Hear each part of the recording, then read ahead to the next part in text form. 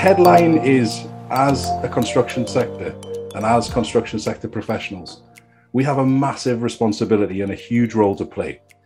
We have to be smart about it. We don't have all the answers, so we have to work together and engage expertise from other sectors to accelerate this change. And if we can do this, we can quite realistically change the world.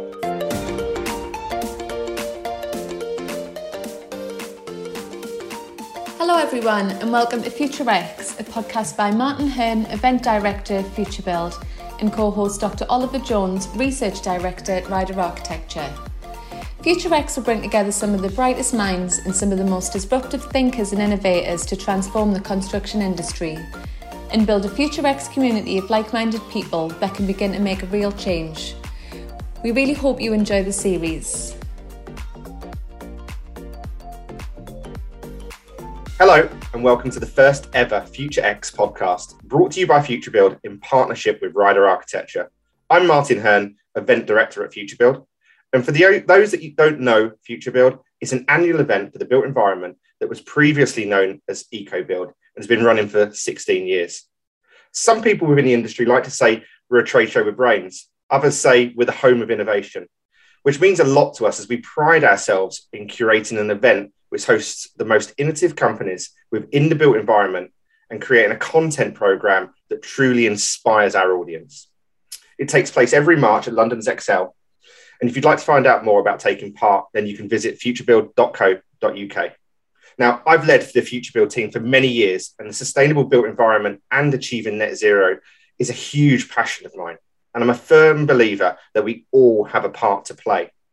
So I'm really excited to be finally recording this podcast after many inspiring conversations with Dr. Oliver Jones.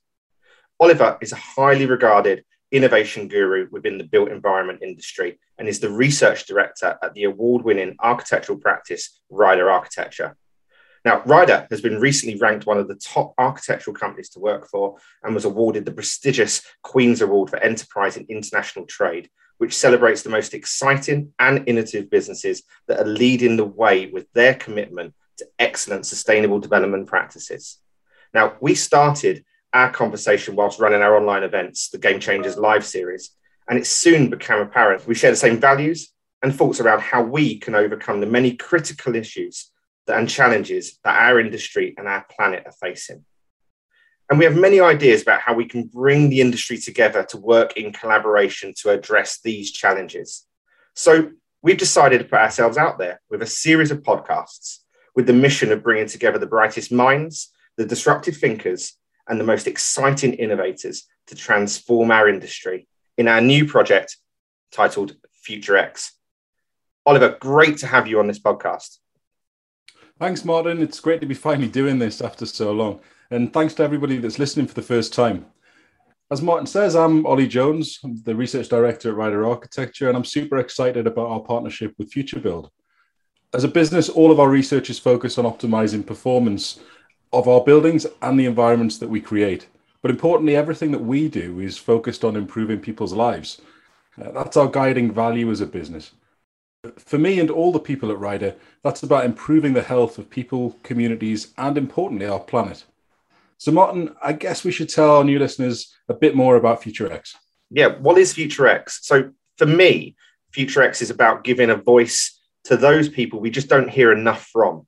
Not just the pioneers and the people leading the industry, but hearing from those disruptors and innovators, both from within our industry, but also taking inspiration from those doing amazing things outside of the built environment. So I'm really excited because I think we're going to be delving into your black book because I know you're extremely well connected and bringing some of those figures on, a series of podcasts to talk about their experience and their ways of doing things. Absolutely. And I couldn't agree more, Martin, about that vision for FutureX. I mean, for me, FutureX is all about a future that's yet to be determined. That's what's exciting about it. And as you said, Martin, the purpose of FutureX is to bring together some of the brightest minds and some of the most disruptive thinkers and innovators and enable us to transform our construction sector and build a FutureX community of people that can begin to affect some real change and make real impact. We'll be interviewing these people and building that community across this series of podcasts. And we're looking for like-minded people. So keep an eye on all of the links that will be circulating, because we want that community to grow as fast as possible. Absolutely. And I think that's what, we share that common goal of that cross-sector collaboration. Oliver, why don't you tell our listeners a little bit more about why we're doing this? Yeah, absolutely. So, well, why are we doing this? I mean, given the alarming pace of change, that I think it's a really timely thing to be doing, almost as a final call to action, to be honest, to the industry. I mean, the latest UN scientific report confirms that our activities changing the climate in an unprecedented and also in irreversible ways. The UN chief has called it a code red for humanity. And we only have to look at the flash flooding across the world so far in 2021. I mean, poor Turkey has somehow managed to get its worst ever flash flooding incidents alongside its worst ever wildfires within months of each other. So those relentless wildfires that have impacted people across the world in the past 12 months have been absolutely unprecedented. But even more alarming is the impact that it's having on our planet. And if you follow the work of the amazing James Lovelock, specifically his Gaia hypothesis, James is a personal hero of mine, an amazing English scientist, environmentalist, and futurist, who, by the way, is also 102 years old. And if you follow his work, you'll understand that the Earth in itself is a self-regulating system of systems. It's an organism in itself of living and non-living parts that form a complex interacting system. And it's this system that's on the brink of that irreversible change. And that system's our planet. It's the place that we live. Take, for example, the current wildfires in Siberia, some of the biggest on Earth at the moment. These have produced 800 megatons of carbon since the beginning of June, already doubling last year's record, and they're still ablaze. Unbelievably, in only 2.5 months, those wildfires in Siberia have exceeded the annual carbon dioxide emissions of Germany, which is Europe's most polluting country. And the fires in the Sakha Republic in Siberia, which have been burning for nearly 10 weeks now, have already exceeded the entire carbon emissions of the UK in 2019. So this is the impact of climate change, and this is the impact of our actions. Now, you might ask yourself, what does this have to do with construction? Rightly so.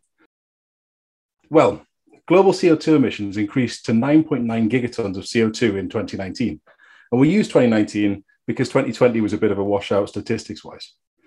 Of this, the construction sector accounted for 38% of all energy-related CO2 emissions, 11% of which result from manufacturing and building materials and products such as steel and cement and glass.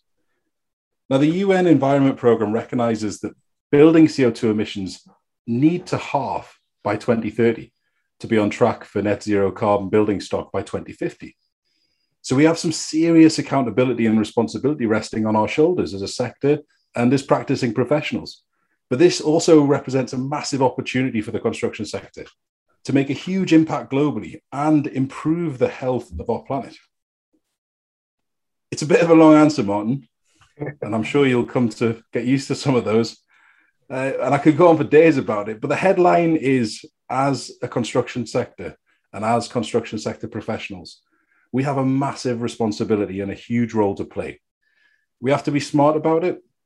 We don't have all the answers, so we have to work together and engage expertise from other sectors to accelerate this change. And if we can do this, we can quite realistically change the world. And this is the point of the Future X community. This is why you should be listening to this podcast. And if you like to hear about all of the most amazing ideas and innovations that are set to disrupt the construction sector and create a better future, that's another good reason to listen as well.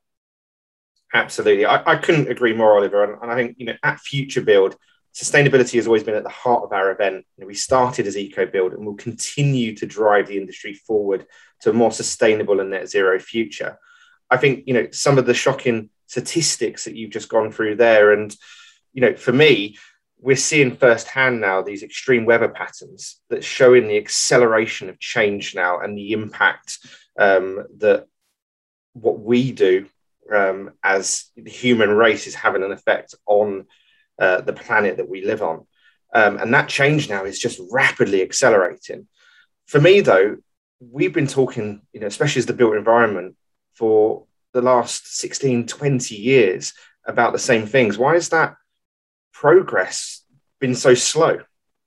Oh man, Martin, I agree. We've probably spent too long just talking about sustainability. I mean, we can't fault the amazing work of some of our early sustainability advocates and pioneers, and the great work that people like yourself and EcoBuild and FutureBuild have done in the space. But in the past, whether we like it or not, sustainability has often been seen by the construction industry as more of a choice or more of a nice to have. This has shifted dramatically, I think, recently. It's now a moral and, more importantly, a legal obligation that will affect our choices and our business decisions. It's going to shape the future of our industry. And if you're not on board with that, you're going to get left behind. Yeah, absolutely. And so, that sets us up nicely. What can our listeners expect to look forward to on this podcast series? Oh, a lot, Martin. Over the last 18 months, while the world was sort of in lockdown, I made a list of all of the most amazing thinkers I was desperate to speak to.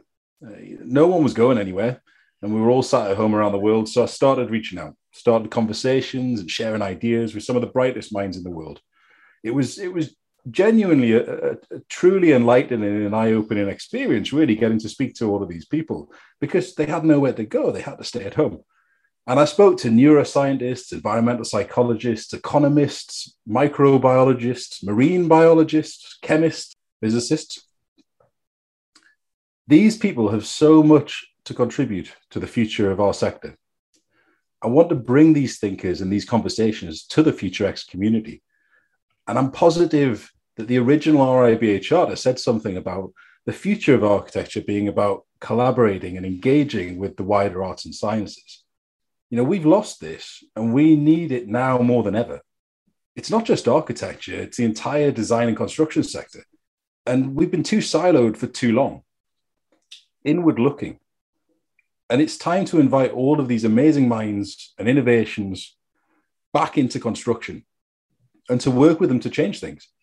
The global challenges that we're facing, that we've talked about, are not specific to construction. So we'll be engaging with the brightest minds from other sectors and disciplines as well. Really exciting. I think for me as well, the pandemic has really posed a fantastic opportunity to drive that collaboration forward. We've all had to think about new ways of working, new ways of communicating. This FutureX podcast is really going to then look outside of the built environment to take some of that inspiration. Now, as you know, and you've said this yourself, the list of things that we could talk about on this podcast is absolutely endless. But clearly, there's some really critical issues that should be covered in the FutureX series. So I'm going to quick fire some topics at you. And just to give our listeners a little taste of what's to come. That sounds great, Martin. Let's go. Okay, so let's start with something I know you've spoken a lot about recently, the pathway to net zero. And I'm going to give you the big question here. There's a lot of talk around operational, embodied. What do we actually mean by net zero? I think, this has been hotly debated and probably debated too much. There's some great work that's out there at the moment from the UK Green Building Council that's really set the scene. And we can understand the pathway to net zero as moving from stages A through to D. A is all of those embodied carbon emissions that you talk about that happen during material manufacture and the transportation of those materials and all of the stuff that happens at the start. As you move through to B, that's about the building and occupation, and it's about that building in operation and the energy that's used in that process. And then as you go through to C and D, that becomes more about maintenance and repair and the carbon costs associated with that, and recycling and reuse and disassembly. All the way through to end of life, to what happens with that asset at the end of life, and is there a plan to reuse it and reuse the materials that were in it? So it's a big spectrum. It's not embodied or operational. It's all of these things. We've made some great strides in operational carbon and reducing operational carbon on buildings, and as we continue to get more renewable energy and greening the grid, that's only going to get better. But the bit that we've really got to focus on at the moment is reducing that embodied energy. and that embodied carbon in materials and in the processes that we're engaging with. And we're talking to some fantastic people, and we'll talk to them on this podcast that are making some new sustainable materials using glass waste and plastic waste. Some great work going on with concrete production and steel production. And we'll speak to all those guys about the work that they've been doing. Yeah, look, there's so much to talk about when it comes to net zero. So many passionate people are around that as well. I also, in terms of this sort of, pathway to net zero, also want to put in there the topic about zero waste and circularity as well. I'm so glad you mentioned circularity and zero waste. I actually think net zero is popular right now in terms of the thing that everyone's talking about on the run up to COP26. I think in reality, what it's more about is exactly as you've said. It's much more about zero waste, and this is a space we've been doing a lot of thinking recently. It's that zero waste is about behaviors. It's about not wasting materials. It's about not wasting energy. It's an approach, and it's an ethos to how we build. And for me, zero waste is the thing that's really going to help accelerate us towards a net zero future. And as you've mentioned, the circular economy and circularity have a huge role to play in that. Absolutely. And it probably leads us quite nicely onto our second topic that we'll be addressing, which is innovation and that drive of innovate to transform the industry. I'm a firm believer that a lot of the innovations that will play a critical role already exist within our supply chain. Now, you've got a fantastic job, head of research and development. How do you find or go about finding new solutions, new materials? What do you feel the barriers holding some of them back? That's a great question, Martin. And I'm really looking forward to this session on innovation and how innovation is going to transform the construction sector. I think, to a large extent, innovation is transforming the construction sector. I think we're still operating in silos quite a lot, and we could do with breaking those down. And again, that's the point of the Future X community. The barriers to embracing innovation are often in our mindsets and our cultures. In terms of the construction industry, it's full of problem solvers. We do it on a daily basis, from engineers through to architects. It's a problem-solving profession, and it's just how we frame that and how we package it up as innovation to get the same levels of funding that the pharmaceutical industry get, or other areas of the economy attract. So for me, innovation it's a really hot topic, and I actually think it's imperative that we look to what's going on in other sectors and we learn from them, and we introduce them again to construction, because that siloed mentality runs deep. It's not something that's happened in the last 5-10 years. It's generations deep, and it's really important to start breaking that down, because the people who have the answers, 9 times out of 10, and the ones that I've been speaking to all of these times, are not from the construction sector. They are, as I've said, they are biologists and physicists, and they're addressing problems that we face on a daily basis. I think the other barrier that we've got to deal with here is making people more comfortable with innovation. Innovation exists on a spectrum, much like a lot of the projects that we're involved with. So people are quite comfortable at one end of innovation, where we're working on replacements for fire-safe insulation and carbon-negative block work with some great partners and some fantastic startups that we'll hear from. And people are comfortable with that because it's insulation, it's block work. But then at the other end, there's some equally, if not more amazing things going on in the world of biotech and mycelium and growing building components from mycelium, which is a pre-fungus, as well as some fantastic work coming out of Australia around using algae to capture carbon in our buildings and turn it into bioplastics and high-value chemicals. So this is a really multi-sectoral opportunity, and it's a fantastic opportunity for the built environment to take a lead on. Absolutely. I think for me, one of the barriers I've seen is about effective dissemination of research as well in this space. And I think UKRI Innovate do an amazing job. But just being able to get these startups out there And actually, as FutureBuild as a brand, we do a lot to support startups, and I know for a fact that it's one of the most popular requests from our audience. For architects like yourself, is to come and see new innovations firsthand. People like to feel, touch, experience, these things. Now, going on to our third topic that we're going to be addressing, and actually, innovation is huge in this sector. It's going to be retrofit, and it's going to be the role of retrofit within net zero. We've got a whole section of the show called the Whole House Retrofit Zone. We've got amazing innovations from people like Energy Sprong and Qbot.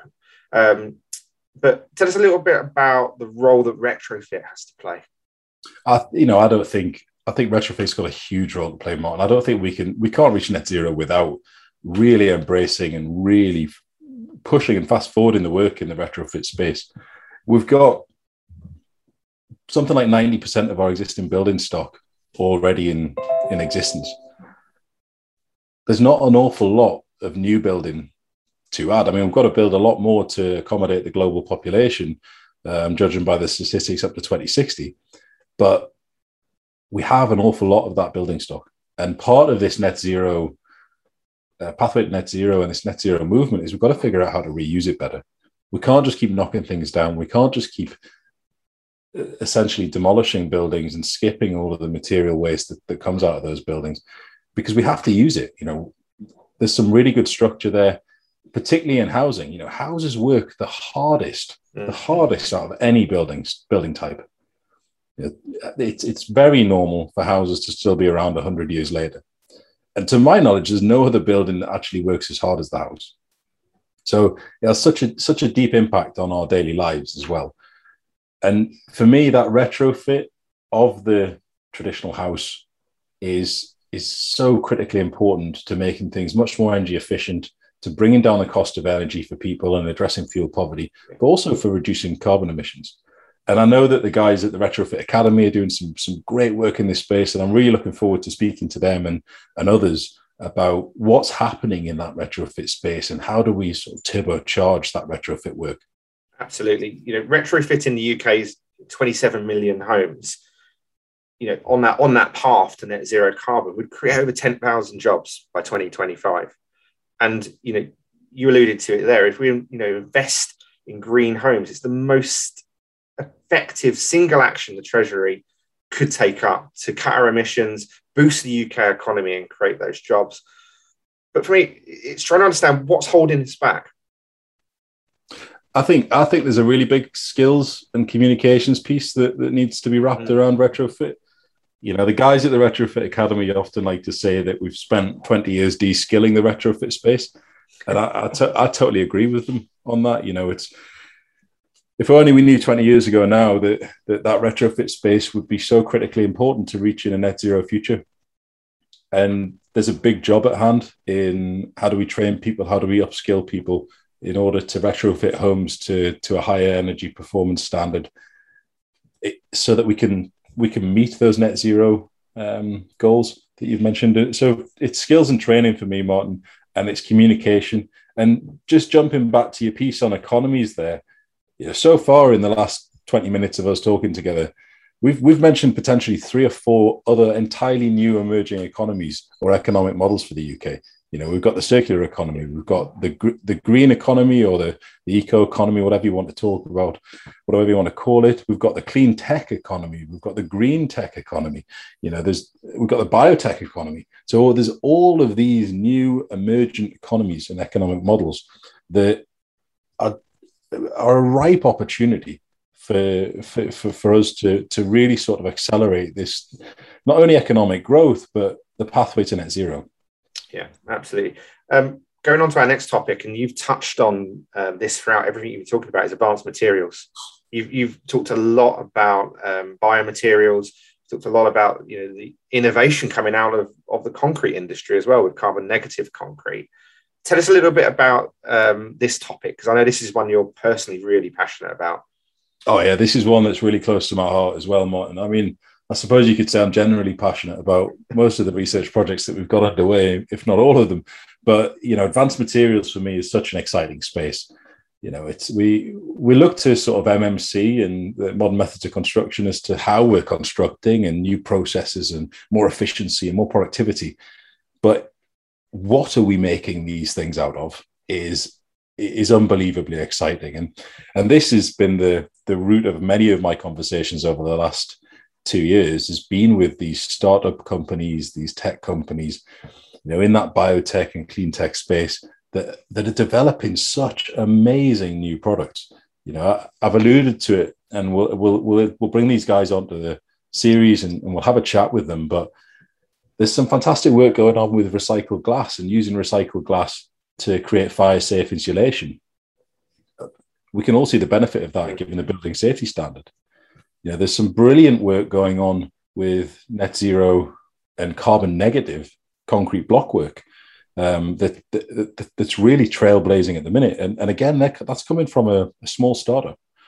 And then at the other end, as I've mentioned, we've got just this mind-blowing work going on in the biotech space around mycelium and the use of algae and to capture carbon, and start an entirely new economy around that biomass and the chemicals that we can harvest from that biomass that's grown from the algae and that takes in the carbon and captures the carbon. So we'll talk a lot more to the guys that have been developing that work on the series. And that's the really exciting bit for me, is that there's so much opportunity, and we just have to get comfortable with it as a profession and as a sector. We have to get comfortable talking about it, and we have to get comfortable bringing these people together into amazing events and spaces like Future Build, but also into a great community like the Future X community. Yeah, and I think what people need to understand is that these aren't innovations that are in a development pipeline. These are available now and at scale as well. Yeah, absolutely. It's often funny when I talk to people about mycelium and you tell them that it's a pre-fungus and that it can be cast into any shape. It's happening. There's some great companies in the UK that are working on this and getting it to market. There's some brilliant companies over on the west coast of the US who are already using it to make products and building components. And these small startups using these incredibly sustainable materials are popping up all over the world. Yeah. Now, sticking with that theme of advanced materials, I know that, Ryder, you have a number of projects in the biotech space at the minute as well. So what will we be sharing with our listeners around that biotech sector? Yeah, well, I think we've touched on that a little bit just now, in that we're doing an awful lot of work around mycelium, which, as I've mentioned, is a pre-fungus that can be grown into any form. It's got amazing acoustic properties. It's got fantastic fire rating properties. It's got good thermal properties. It's a bit of a wonder material, to be honest. And because it's growing, it sequesters twice its own weight in carbon. Whereas if you look at a standard phenolic panel, that uses 3 times its weight to be produced. So there's a clear advantage to using biotech and understanding how we can use biology and nature to build better and also realize these net zero futures. And then I've briefly touched upon it, but I won't do it anywhere near as much justice as Peter Ralph from the Climate Change Cluster in Sydney can do on one of our later sessions. We've talked about how to use algae and how it's already being used to capture carbon from manufacturing processes, but also to capture carbon from within our buildings. And they've put it to some great effect in breweries in Australia. Another thing very close to my heart. Look, we can cover so much stuff. We couldn't have a podcast series, I don't think, without covering the sort of cities on a city scale as well. So there's 2 things here. I think there's the nature-based solutions. We need to have that look at that value of green infrastructure, of nature-based design solutions, of things like biophilic design as well, green walls, roofs, micro community spaces. I know at Ryder you do a huge amount of this on your developments. Tell us a little bit about what we'll be exploring when we're talking about nature-based solutions. Yeah, absolutely. I think nature-based solutions are an absolute linchpin in economic and social regeneration of our urban centres, particularly post-COVID. We're in a situation where our retail spaces have been decimated. There's not as many people in our urban centres, and we need to figure out how to drive people back into our urban centres and entice people back. What do they want? We've all spent an amazing amount of time in high quality green space over lockdown. We've worked from home, we've gone for walks, we've spent time going around parks. We've reconnected with nature, and we're beginning to understand its value again. And for me, nature-based design solutions are imperative to connecting the suburbs with urban centres, improving green infrastructure, getting people back into those urban centres, but also for creating really high quality spaces in our cities and in our towns that are high quality green spaces where people can rest and relax or just go and visit. And it becomes much more about that experience economy that should drive that regeneration of our urban centres, as opposed to just a sole focus on the retail economy. Yeah. And, you've said this as well, our cities are getting more sustainable as well and smart as well. And you're seeing that now. There's an electric revolution. We've got active travel, mobility issues. Our streetscapes are changing. The high streets are developing. We all sit and get huge amounts of Amazon deliveries. The way that we shop, live, work, it's changing as well. What can we expect to see in our session around the sustainable smart city? Yeah, I think, we're clearly in the advent of the sustainable smart city, and we have been for some time. We've got big data, we've got digital twins, we've got the conversation that's going on in that space. I think we can probably use nature-based design solutions to highlight this actually in terms of its value. Something I didn't touch on in nature-based design solutions is our urban centres as heat islands, given climate change. The microclimate within our urban centres is wildly out of balance. Those urban centres are increasing in temperature year on year, and it's causing some significant problems. France and Paris see it quite a lot. It's happened this year in Vancouver, in British Columbia, and we're seeing some, real cost to human life because we haven't invested in green infrastructure in our urban centres as much as we could. And there's some fantastic work coming out of some of the Scandinavian universities and industry looking at how we can use green infrastructure to moderate those microclimates, how we can reduce the local temperature using green infrastructure, using green walls, more tree planting in our urban centres.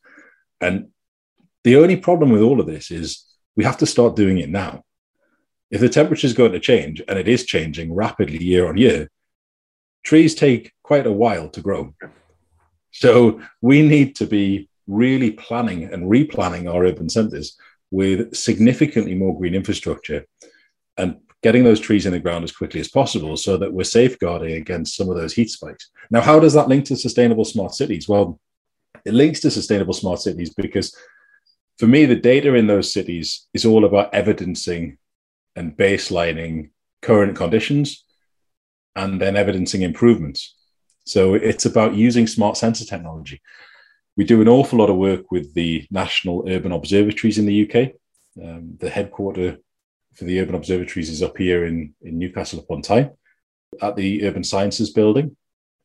And these are some fantastic facilities that are dotted around the UK. They're full of incredibly intelligent people who are doing amazing things, sensing our environments, the environment quality, the air quality externally and internally, understanding temperature spikes, safeguarding against flooding. All of these things, this is where that smart city angle comes in. It's not about drones and about bling and big tech. I'm sure that'll come. For me, it's about data and how we can better use that data that we already have the ability to collect to make our environments much safer, to make them much more enjoyable places to exist in, and to evidence that there's a real economic value to investing in those environments in terms of being able to evidence its impact on public health. Yeah, you touched on public health there, things like air quality, huge issue, and you touched on that around data and monitoring of that as well. I think we're going to see a huge shift in the importance of air quality. And I think part of this whole Future X podcast is about hearing new voices. And I think the youth of today, or the sort of millennials, now value things very differently. Their health and well-being is now massively on the agenda, or high up the agenda, compared to maybe, the older generations have a different outlook on things. Yeah, absolutely, Martin. And for me, it's, I spent an awful lot of time prior to coming back into industry in academia and university, running programs of architectural education. And I'm really passionate about education and working with young people, because, quite frankly, that's where some of the best ideas are coming from. Yeah. These guys are really shaking things up, and they're not bothered about disrupting the status quo. They just think, well, it doesn't work. I'm going to try and fix it. And here's some amazing solutions for us to consider. And it's that kind of conversation that we want to be hosting, that we want to invite those people into this community, and we want to make sure that they're really fired up to start engaging and collaborating on the next big innovations that are really going to shape the built environment and our cities. Yeah.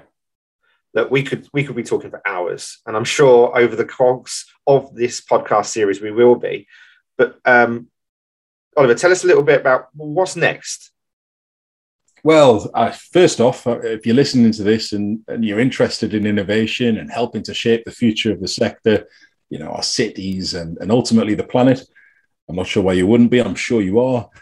Make sure you help us out by subscribing to the podcast, following, liking, resharing, all of the above, so that we can cast the net as wide as possible and engage as many like-minded people as possible in this conversation. The more people we get on board, the better the conversation is going to be, the more ideas that we're going to bring to the table. Secondly, if you have a great idea or innovation that you want to share, that you're working on to realize a better, more sustainable future, then get in touch. We absolutely want to hear from you. Individuals, startups, and established businesses alike. Make sure you sign up to be part of our growing FutureX community, and we can post details on our website of how and where to do that. As part of building this community, we'll shortly be launching a quick survey to capture the state of play, the biggest challenges that the industry faces in responding to some of the critical challenges that we've outlined today, and identifying some of those most innovative and disruptive trends. So keep an eye on that coming soon. And finally, we want to celebrate how diverse this community of thinkers is. And we want to hear from you, because we'll be launching awards for the most influential innovators around the world. So there's lots to do. There's lots to discuss, as you've mentioned, Martin.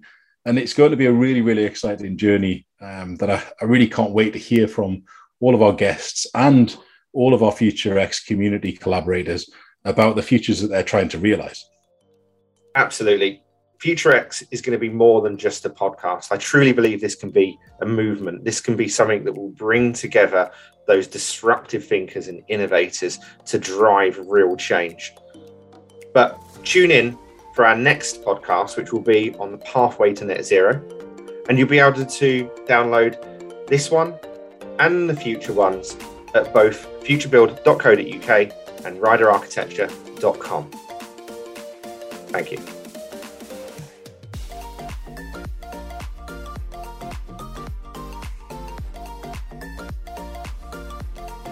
Join our community to stay up to date with all things FutureX. Visit futurebuild.co.uk to sign up. Please also like them and share them to help grow our community. You can subscribe to the podcasts within your favourite podcast platform. Thanks so much for listening, and we hope you'll be back again soon.